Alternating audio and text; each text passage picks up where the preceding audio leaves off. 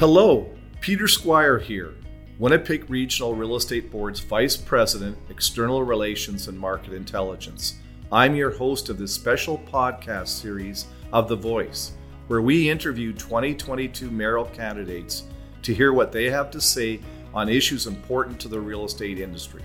The Winnipeg Regional Real Estate Board serves over 2,400 members in and around the Winnipeg metropolitan region who, in 2021, transacted over $6.5 billion in residential real estate through our MLS cooperative selling system, and significant amounts of commercial real estate development, sales, and leasing through our civic commercial real estate system. We believe that real estate is amongst the most important facets of the economy, servicing diverse business sector locations and housing as the anchor to where we live, work, play, and invest in. Welcome, Scott Gillingham. Thank you for joining us on The Voice today. Let's get started.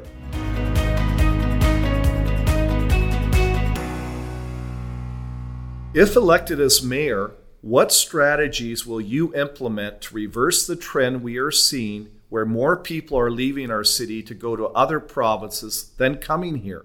First of all, thank you for the opportunity to be with you, Peter. My commitment is to work hand in hand with the provincial and federal governments. Stopping people from moving, from Winnipeg to other communities is going to take a coordinated effort between the province and the city and the federal government. So I'm committed to that. Key to people living here is providing the opportunity for good jobs, a promising future, and closeness to family. And so part of my economic plan really focuses on making sure we're creating an economy that provides good jobs and great opportunities for our children and grandchildren. Thanks. What are your strategies to attract business investment to Winnipeg? And what sectors do you believe should be focused on? We need to make it easier for businesses to do business here and to thrive here. And so one of the things we've already talked about and I'm committed to is making the permitting process faster and easier, making sure that businesses have access to labor markets. And so if to have access to labor, people need to be living here and staying here. Key to that is affordability in living, with people having the opportunity as workers to be able to own a home here. It's all part and parcel, because for business to come to Winnipeg or businesses here to expand, they need access to skilled labor. So those things go hand in glove. And so, as a city, making sure that we are removing barriers that slow economic development, speeding up the permitting process, removing red tape. Those are critical. But then also, as mayor, working with Economic Development Winnipeg, the new Economic Board of Cabinet that the province has announced, so that we can identify sectors that Winnipeg is strong in and assist in promoting those sectors. It could be the agriculture business, transportation, finance. There's some new startup kind of tech companies as well. I think it's time that we look at sectors that are doing well and breathing more life into them and focusing on those as to opportunities for our city to grow and develop and really be known for those areas of business. What steps will you take to address the issue of Manitoba being one of the provinces with a chronic shortage of residential dwelling units?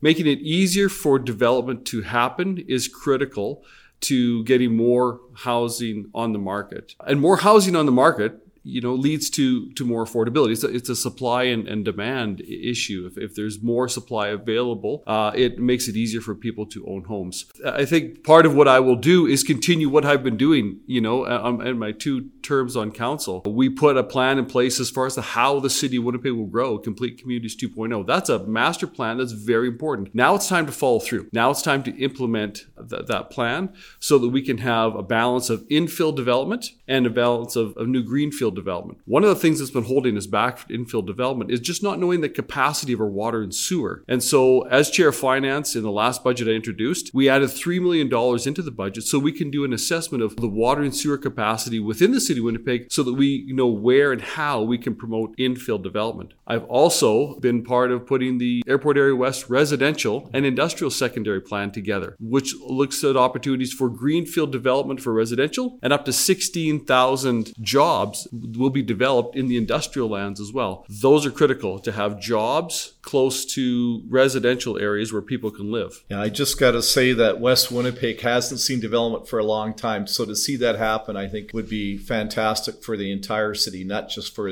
the St. James area that you've been city councillor for. We know in the City of Winnipeg, because as on council, we did the analysis, that there is a shortage or will be a shortage of serviced industrial lands in the very near future. We really need to bring Centreport South, which is Airport Area West, online and service those lands. As Chair of Finance, I put $20 million into the latest budget that will go towards a $60 million cost of servicing phase one of those industrial and residential lands. We cannot come to the place as a city where we have to say no to investment and development because we don't have serviced industrial lands. So servicing Centreport South is key to the city's economic future, and I'm glad to see we're on the way. How will you build and lead a team at City Council to ensure we receive funding to support growth-enabling infrastructure? Well, first of all, my leadership style has been and remains and will always be one of collaboration. We are stronger when we're working together. And so, my commitment to a good working relationship with the province of Manitoba and the federal government and Indigenous governments, and a good working relationship as mayor with my council is critical to us being successful in the future. It's about working together to identify and overcome shared challenges, but also identify and see shared opportunities. So those ongoing conversations are critical. Peter, a couple of years ago, when we were at this place between the city and the province where we were just at a place of impasse, I wrote an op-ed, and the concept was to establish working tables where, if need be, you really leave the politicians outside the room and get the right people in around the table, roll up their sleeves, tackle the challenges we share as a city and province, because there's a lot of overlap in our challenges, but there's a lot of opportunity we share as well. And that working table could identify those opportunities and work on them together. Winnipeg's future is too critical and too promising for us to get stuck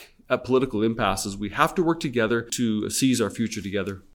What benchmarks and actions will you take to move key projects ahead faster to sustain delivery of core civic services? I think the establishment of benchmarks is critical, because it's one thing to have a goal, but we have to be able to measure the goal. So I think through the delivery of all of our services as a city, we need to have metrics and benchmarks by which we're measuring them. I go back to what I said a moment ago, is that I've been on council for 2 terms now. We have done a lot of groundwork. Now we need to implement. Now we need to follow through and not quit or give up on, what we've put in place. We need to see Centreport South developed. At the timing of this podcast recording, we just got news finally, after years of working, we've got news that we have federal and provincial funding and city funding now all committed to the development of the North End sewage treatment plant. That plant will be almost $2 billion.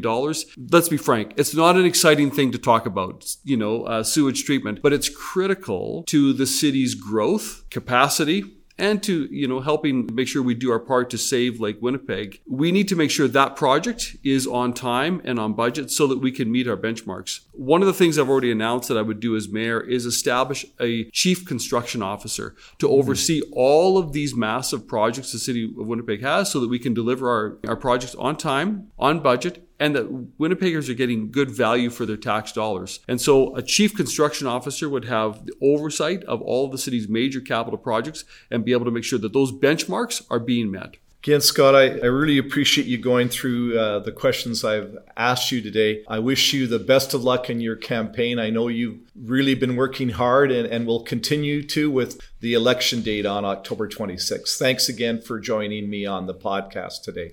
Well, thank you again. I appreciate the opportunity. I'm excited about Winnipeg's future, and my goal is to unite people so we can seize our promising future as a city. Thank you for participating and sharing your vision on issues important to the Winnipeg Regional Real Estate Board, its members, stakeholders, and all Winnipeggers. To our valued listeners, please tune in for more episodes of The Voice, where we invite mayoral candidates to share their vision for Winnipeg.